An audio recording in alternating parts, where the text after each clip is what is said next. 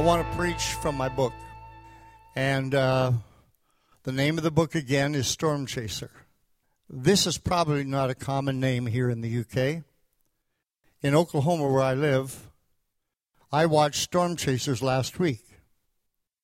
We had a tornado hit Tulsa, Oklahoma last Sunday and Monday.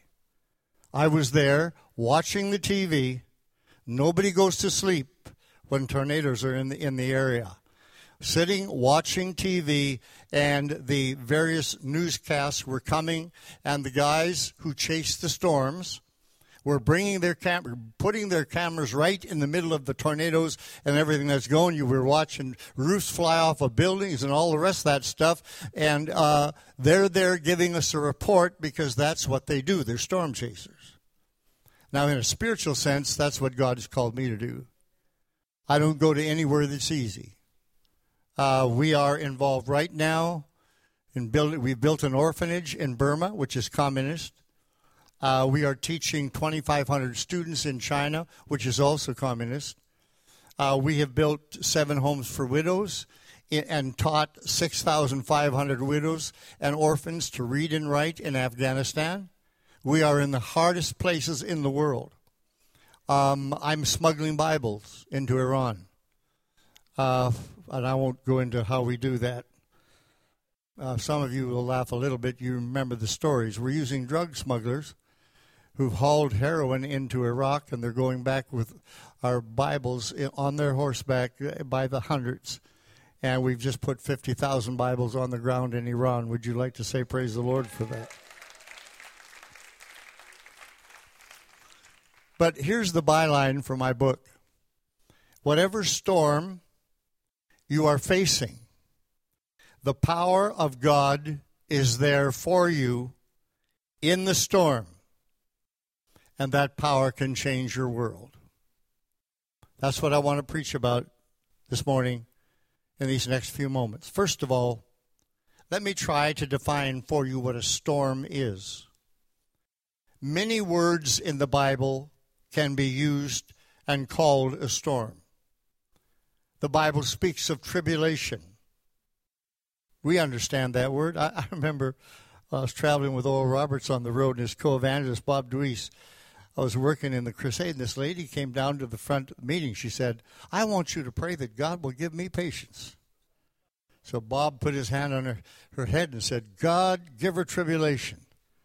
She grabbed his hand and yanked it off. She said, that's not what I asked for. I asked for patience. He prays it again. God, give her tribulation. She grabbed it off again. He said, well, why in the world are you praying that? He said, well, lady, the Bible says tribulation works patience. If you want to get to the patience, you've got to go through the tribulation first. How many of you found that's the way that works? But there's a lot of words in the Bible, like a trial, a test, problems. I remember I'm going for the third time through The Purpose-Driven Life, written by Rick Warren. I preached in his church in November in California. It's the largest church in America. And I was doing some stuff on Iraq with a pastor's conference. There were about 1,200 pastors there. But he said something in his book, and I'll never forget it. He said, life is full of problems. Now, that doesn't sound like a great message that you want to hear, nor I want to hear, but life is full of problems. He says you're either in the middle of one, you're coming out of one, or you're going into another one. Come on, is that true or is that true? He said God is not interested in your comfort. God is interested in your endurance, in your character. God is after character, and the happiness can be there, and the comfort can be there, but what God really wants from you is character. What is character? Is the backbone there to stand when things are tough and everything's going wrong? So there are many different words: problems, adversity, suffering, temptation, hardships. Isn't it amazing? All these words mean storms. Hardships, afflictions, ordeal, distress, difficulty, hard times, fiery trial, or disappointment. Now, if we've got my PowerPoint scriptures at the back. I'm wondering if you can put them up on the screen for me. These are the scriptures from my message this morning. There we go. I think we're on the right direction. We need some scripture. Oh, there you go. This is my first scripture. I want to read it to you.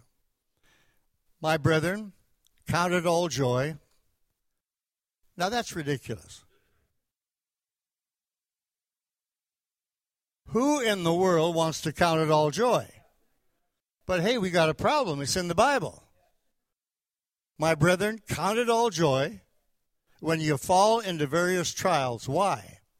Knowing that the testing of your faith produces, I like the word endurance there better than patience, and it's used that way in other translations, that the testing of your faith produces endurance. But let endurance have its perfect work, that you may be perfect and complete, lacking nothing. I doubt there are more than one or two people in this building, and that's Ray and me, who count it all joy when we fall into various trials. It's just not something we do. But let me give you a series of scriptures, because the Bible is full of talk about storms and what you and I must do in order to endure the storms that come our way.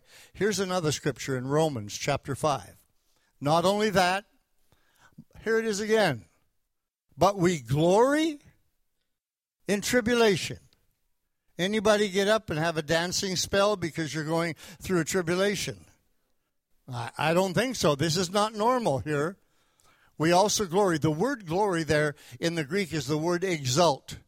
To boast loudly, to shout with excitement about tribulation, knowing that tribulation produces endurance. There's the same word again. Here it's perseverance. Same word, endurance. Endurance, character. Character, hope. Now, hope does not disappoint, because the love of God has been poured out in our hearts by the Holy Spirit who has been given to us. That's wonderful.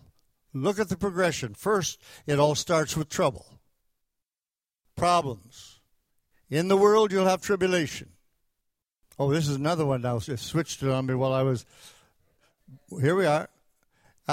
Tribulation produces endurance. Endurance, character. Character, hope. And hope doesn't disappoint, because the love of God has been poured out in our hearts by the Holy Spirit who is given to us. Let's go to the next one now. This is Jesus. James and Paul have told us what they think. What does Jesus say? These things I've spoken to you, that in me you may have peace. In the world you will have... Anybody want to read the next word? You're kind of reluctant the way you read that here this morning. In the world you will have tribulation, but I love the end of the verse. But be of good cheer, I have overcome the world. One more verse in Matthew 7. This is the parable that all of us used to sing in Sunday school. Or do you sing that here in the UK? The wise man built his house upon the rock, and the rains came tumbling. How many of you have ever heard that? How many of you are too young to know what I'm singing about? That's most of the crowd probably. But notice this now. Therefore, whoever hears these sayings of mine and does them, I will liken him to a wise man who built his house on the rock. Notice what happened to the wise man. 3 things. Number 1, the rain descended. Number 2, the floods came. Boy, he must have been in Wales. That guy came from Wales. I had the wind blowing through the window where I was staying last night like a banshee. I know what a banshee sounds like now. A Welsh banshee. I heard my own last night.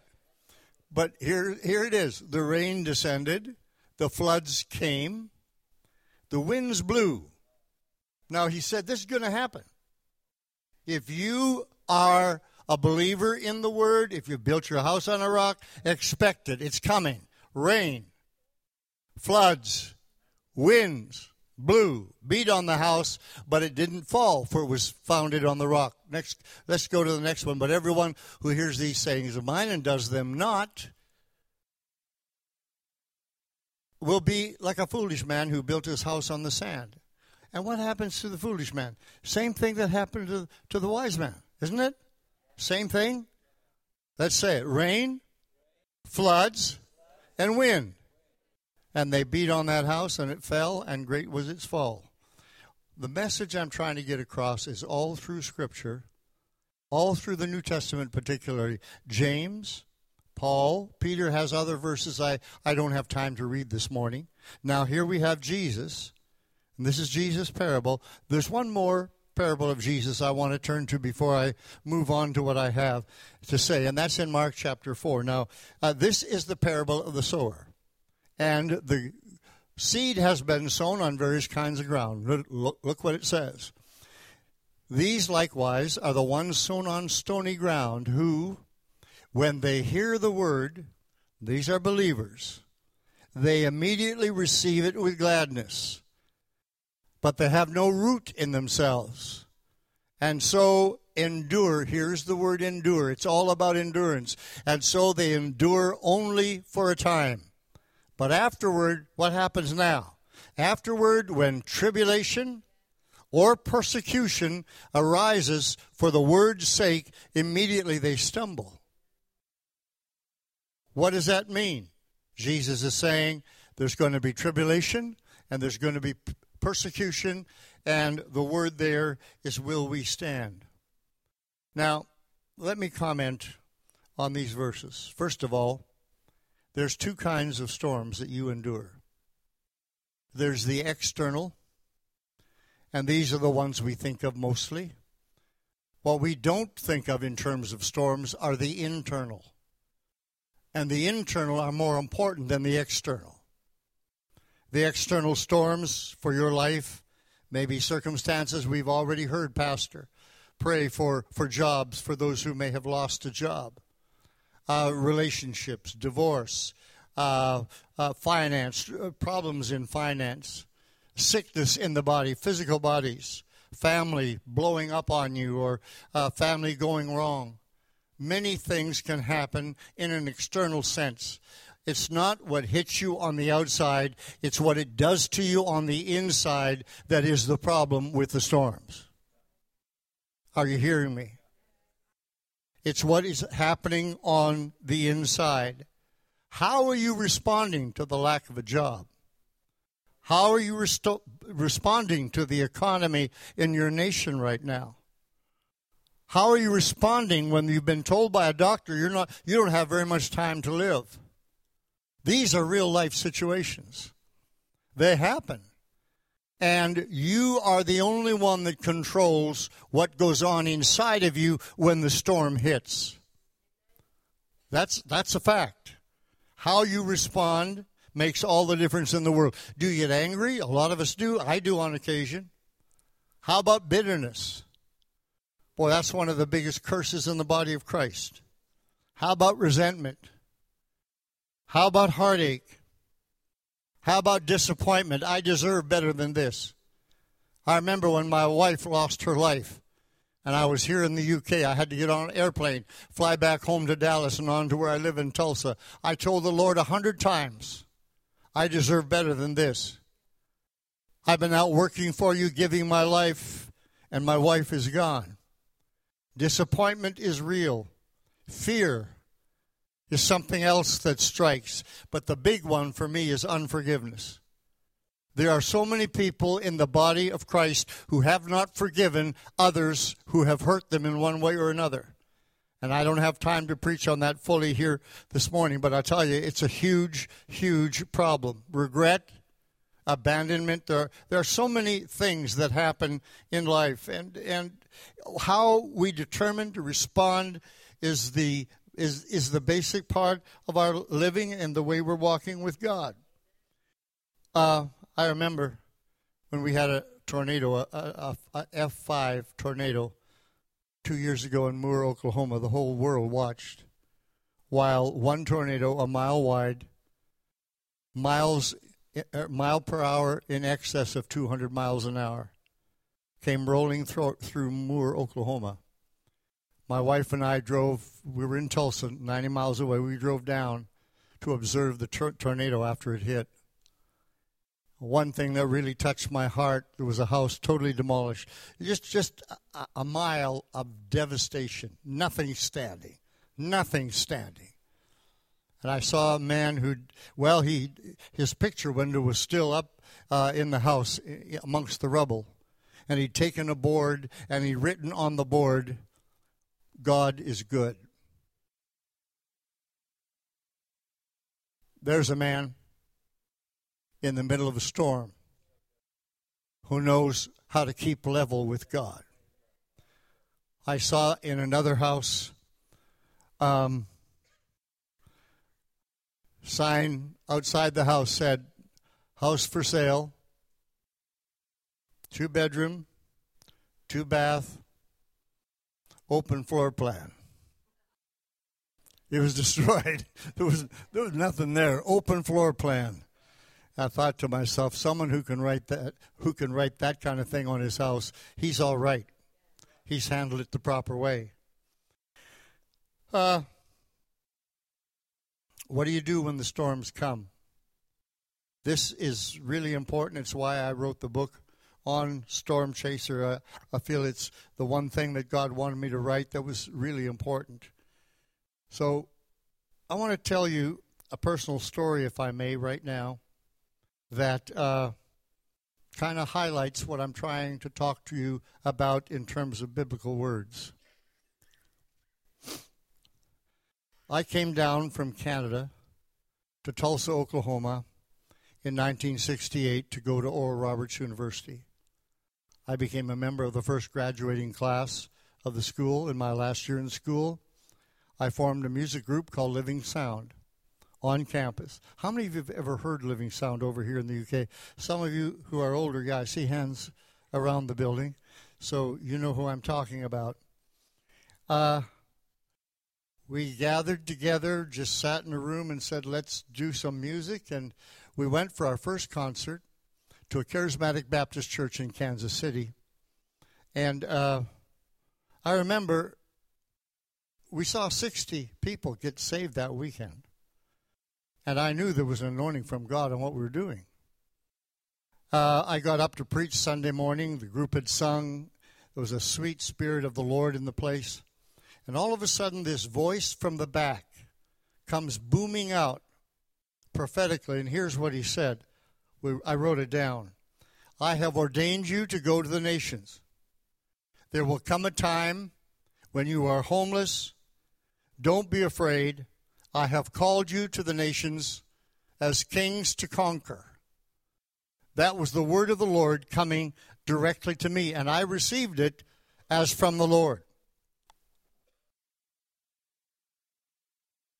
So Larry Dalton and I made a plan for Living Sound. The next week we called everybody together and said we believe that the Lord has called us to South Africa. We're going to South Africa for a year. How many of you would like to be involved? Everyone to a person agreed to go. And so we set up a plan that summer. We itinerated in churches across America, going everywhere we could, and we had to raise the $18,000 for our air tickets to get over. We lived on nothing. We saved everything we had. You can't imagine the extent of sacrifice in that summer itinerating. But when we applied for our visas to South Africa, as you know, at that time had apartheid. They thought we were coming to protest apartheid, and they refused to give us visas. And we had traveled and announced all across the country that we were going to go. I didn't know what to do. But on December 15, 1969, I made a decision that we would fly immediately north of South Africa into Rhodesia, what is now Zimbabwe, and we would prove our good intentions, and then they would allow us into South Africa. So we took our $18,000, we put it down on tickets, and we flew from New York City into Europe, and then Europe into Salzburg, Rhodesia. When I got off the airplane in Africa, I remember I walked down the down the gangplank of the airplane, and the warm African breezes hit us, and I had such an emotional response inside. Finally, we're here. But as I walked down the gangplank, somebody's calling Terry Law. Terry Law. I walked over to a man who looked like he was an immigration official, which he was. And he said, "Are these the names of the people in your group?" And he read the name. Everyone in our group was on that piece of paper. I said, "Where did you get that?" He said, "I'm not here to explain it, nor am I here with a nice message." He said, "We are demanding, our government is demanding that you get back on the plane. We will not allow you into our country." I got $18,000 on this. Now that may not sound like a whole lot now. It was a whole lot 40 years ago. I looked at the man and said, "Why? We haven't broken any laws." He said, "Please don't argue. Get back on the plane." That plane ended its flight in Africa in a town called Beira, Mozambique, on the hip of Africa. And we got off the plane. We didn't know what to do. We didn't have any money. They put us in a hotel called the Estoril in Beira, Mozambique. It was over 100 degrees every day. I remember saying to God, "What in the world are you doing? I believe I heard your voice." And here's what we begin to do, and maybe you've done this. We all thought, well, maybe we need to fast and pray. So we fasted and we prayed. Maybe we need to rebuke the devil, somebody said, so we rebuked the devil like he'd never been rebuked. Someone else said, well, you got to praise the Lord for victory, so we all praised the Lord. Someone else said, you need to repent, so we all repented. Someone said, well, you need more of the communion, so we would have and celebrate communion every day. And in the middle of it all, we're crying, God, why? This is a storm. We didn't sign up for this. This is not something we're asking for.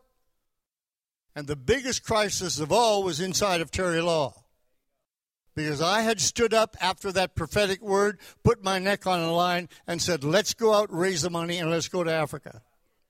And finally, after 3 weeks, we owed $2,000 in food to the hotel. I had no money to pay for it. I had no idea. I was calling senators, congressmen, everybody I could call. Nothing was happening. And finally, after 3 weeks, the immigration official in Beira called me into his office. He said, I'm sorry, Mr. Law, we are deporting you to the United States. We're sending you home. As we were flying back across the Atlantic, you have no idea what I felt like. I felt like a total failure. I felt I don't know how to hear the voice of God. I thought I heard it and it's blown up in my face. One of my guys, a bass singer, came up to me on the aisle when I was sitting on the aisle with my wife, Jan, and he said, I'll never trust God again as long as I live. He's pulled the rug out from under us. We gave our lives, and we've done everything we know how to do. See, friends, if you don't make it through the storm, you're just not going to make it. When we landed in New York City, it was the worst weather in 99 years. 20 below zero. My wife, Jan, is in a short-sleeve cotton dress, prepared for Africa, and we're standing in a snowbank outside of the airport in Kennedy Airport, New York City.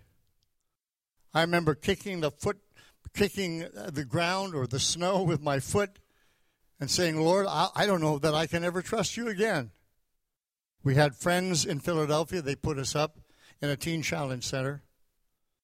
And we thought it was over. If I'd have had money, I would have sent everybody home. We had no money, so we couldn't send anybody home. And we just stayed there on hold, wondering what God was doing. Then on a Saturday morning, a man showed up whose name was Reverend Rodney Whittle from Minneapolis.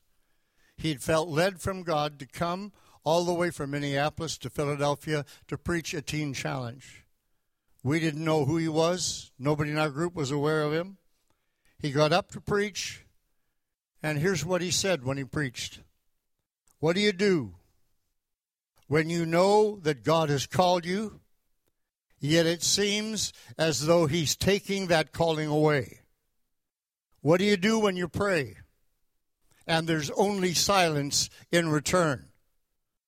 We were facing the silence of God. I remember sitting there and looking, and there was Bo. The guy said he'd never trust God again, and his eyes rimmed with tears. My wife Jan was weeping openly. Larry, I saw him emotional. I've never seen him that way before. And then the guy went on and said this: even when God is completely silent, He is there still with you. And when it seems like He's broken all of His promises and revoked His calling, He will remain faithful to make that call a reality. But sometimes we've got to come to the end of our plans in order for God to accomplish His. When he was done talking, I asked him to come to a side room.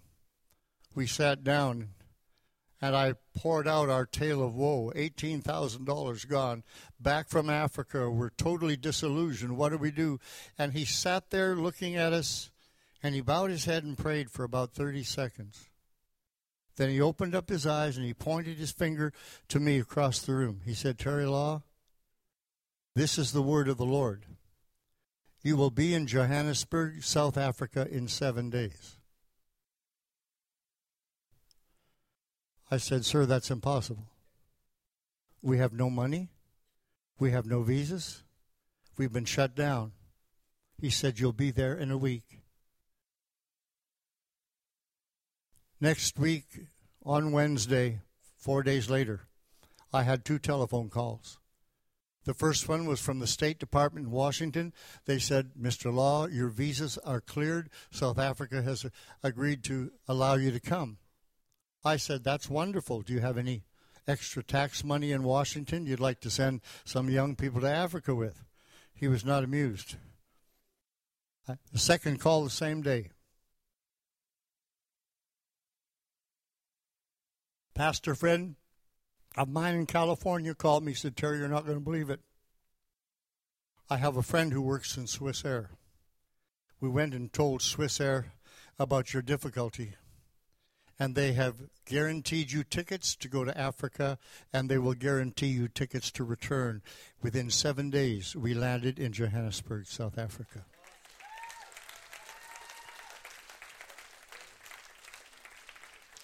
Now, I got to tell you this story. Why?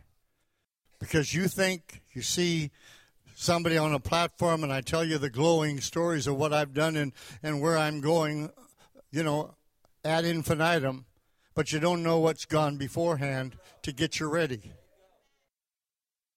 Do you know what happened? When we landed in Johannesburg, in the next 10 months, we had 10,000 decisions for Jesus Christ.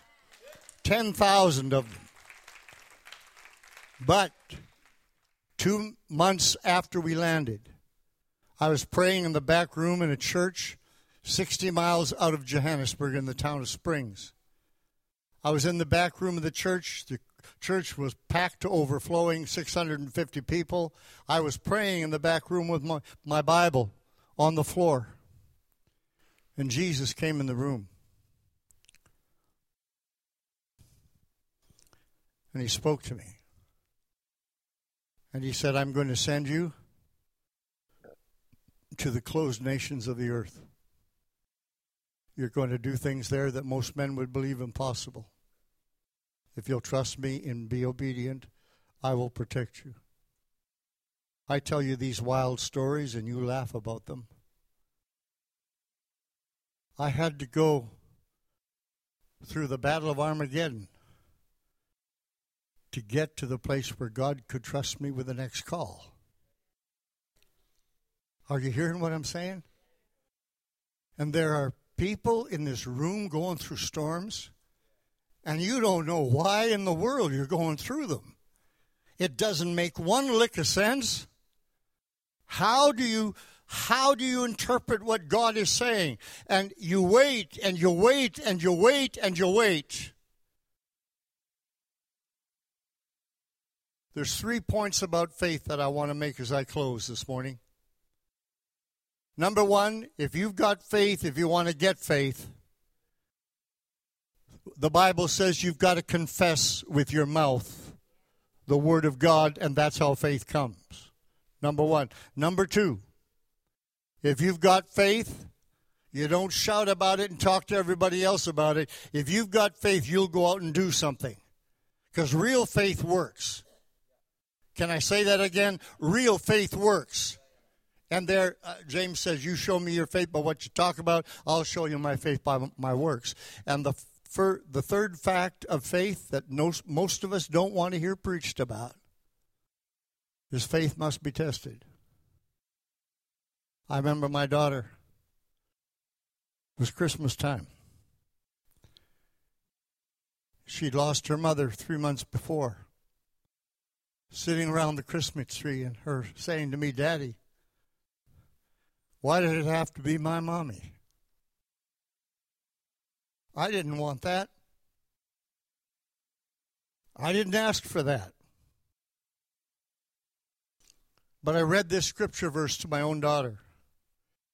No temptation has overtaken us except such as is common to man. But God is faithful, who will not allow you to be tempted beyond what you are able, and will with the temptation also make the way of escape, that you may be able to bear it. I don't care what you're going through. You wouldn't be going through it if God didn't trust you to make it through to the other side. You may be in the middle of the storm, but think what happens when we get through the storm and the other side, and we've got something to talk about and tell the world about. Come on. There's always the other side of the storm. Always the other side of the storm. So you sit there this morning and you say to me, or you ask me this question, Terry, why is God silent? The answer is so simple, it's like falling off a log. God is silent because if he wasn't silent and explained to you everything he's doing, then you wouldn't have to believe him for anything. Faith would be unnecessary. The silence of God is there, facing you in your face right now, today, in the job, your body, physically, whatever else you're going through. It's there for one reason. God's saying, trust me, believe me, endure, and you're going to get through to the other side. Praise the Lord. That's my message for you this morning. Let's bow our heads in a word of prayer. Let's bow our heads in a word of prayer.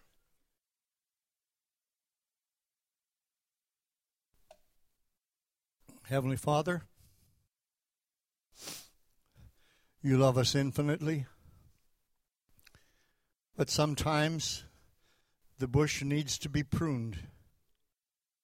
Sometimes whom a father loves, he disciplines. And this morning as we sit here, we are all trophies of your grace. We wouldn't be here if Jesus hadn't died. We wouldn't be here if it hadn't been for the fact that you've made us a part of your family. And we belong to you and we call you Father. But Father, there's some of your children here who are suffering. And they don't understand. And there's pain in their heart, maybe pain in their bodies. Pain in their relationships. Pain in what's happening to them now. Father, I pray that in this moment you minister faith to our hearts, knowing that you are leading us through. You are in the storm. That's where we find you. We find you in the storm. That's always where you are. Because in the middle of that storm, we find grace. And that grace carries us through to the other side. Heads bowed, eyes closed, no one looking around. I want to ask a straightforward question this morning. How many in this room are going through a storm? Would you slip your hand up? I'm not going to embarrass you. I'm not asking you to come to the altar. Just hold a hand up. You're going through a storm this morning. Yes.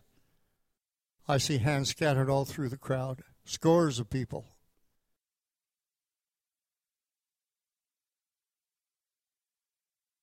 If you've got your hand up, would you stand right where you are? Just stay where you are. Just stand up where you are.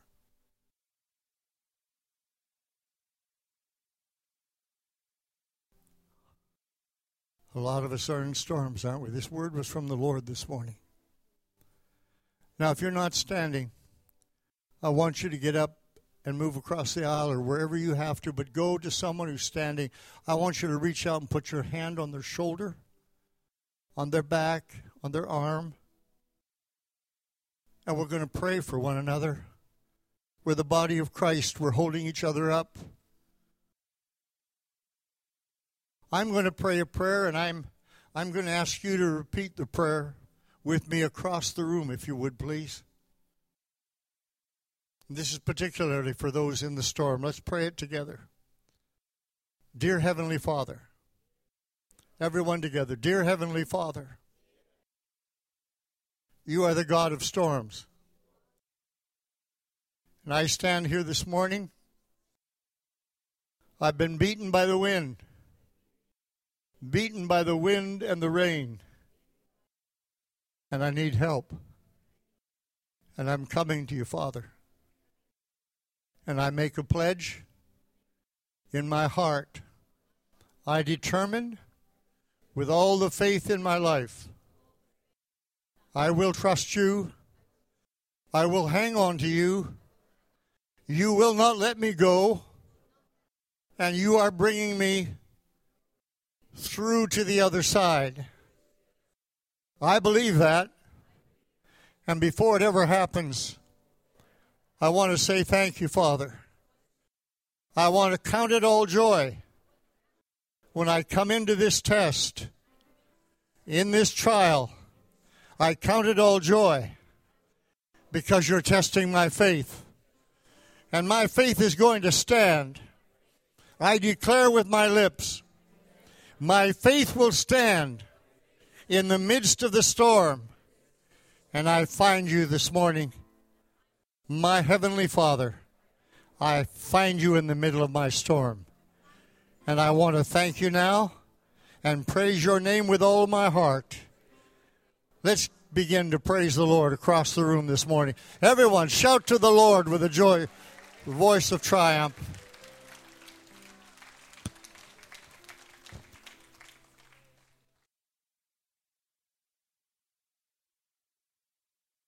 It's been an honor to be here.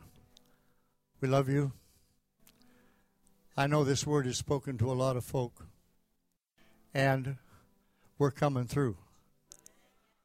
We're coming through. And just think, what are you going to have to tell everybody around you in your life when you walk through the storm? And they see the victory that God has given. They see your endurance and that you've stood. Parents, what are your children going to think when they see you go through that and you've got a message, a life message to give them? Praise the Lord.